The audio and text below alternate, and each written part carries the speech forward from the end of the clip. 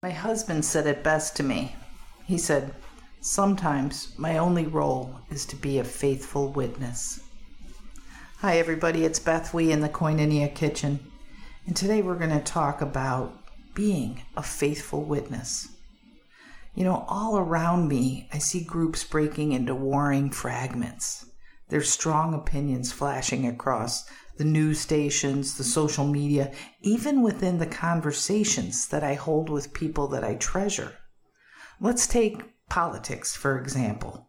I can get overwhelmed by the comments of those I've only known before as kind, generous people, and all of a sudden a topic comes up and they flash anger or they flash distrust.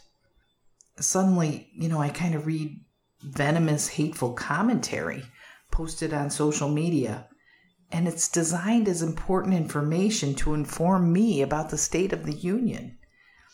It didn't have the impact that was intended because I don't feel informed. I feel sad and unsettled. Is the character of the person reporting changing, or is it my interaction with them? Or maybe the better question is this: should I even be in their quest to be right? Should I be involved at all in that?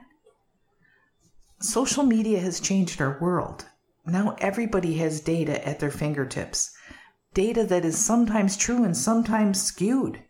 It doesn't matter. It's at their fingertips. And it says it's real. Reaction and judgment have become sport. And disrespectful sarcasm is now considered comedy. Can I have an impact on this? When it makes me feel unsettled, I must.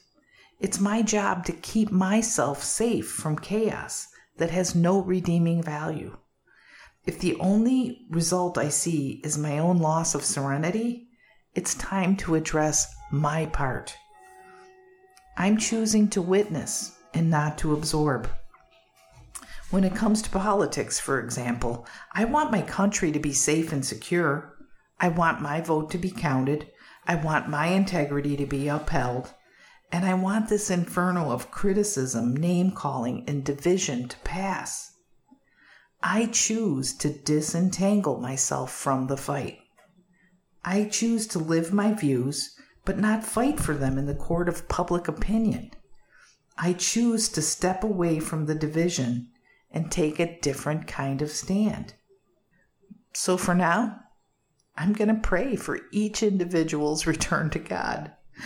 Maybe that's how we'll get there. Instead of just praying for my country, maybe I'll pray for each American individually.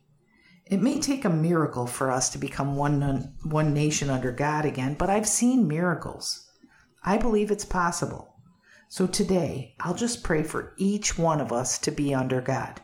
Then, maybe we can find our way back to being one nation, indivisible again. In areas other than politics, I'm going to do the same. Whether I'm being pulled into a family disagreement or discord at my workplace, I am going to reject disharmony by keeping my mouth shut. That's right, I'm going to keep my mouth shut. You watch and see, some of you are laughing, but I will pray for each person involved and bless the outcome. I will ask for a miracle. I will ask that love can override ego. That's right, everybody. I am choosing to be a faithful witness. And what does that mean? Faithful means I'll be there for you, even when I don't agree with you. And witness means I'm accountable to that stance. The place by your side. I will watch for your best moments and celebrate them. I will perceive your worst and ask God to hold you close. In the end, I will strive for serenity because chaos works against my highest good. I want the best for me, and I want the best for you. Maybe that's what loving your neighbor as yourself really means. So let's stand up for each other in silent prayer. Let's become faithful witnesses, and joyfully anticipate the renewal of broken people. I believe in miracles. Do you? It's time to take addiction out of the shadows and shine the encouraging light of recovery on everyone affected. Good Seed Podcast is powered by BethWE.com, a nonprofit ministry based in Vero Beach, Florida. We'll start the uncomfortable conversations that turn despair into hope and complacency into action.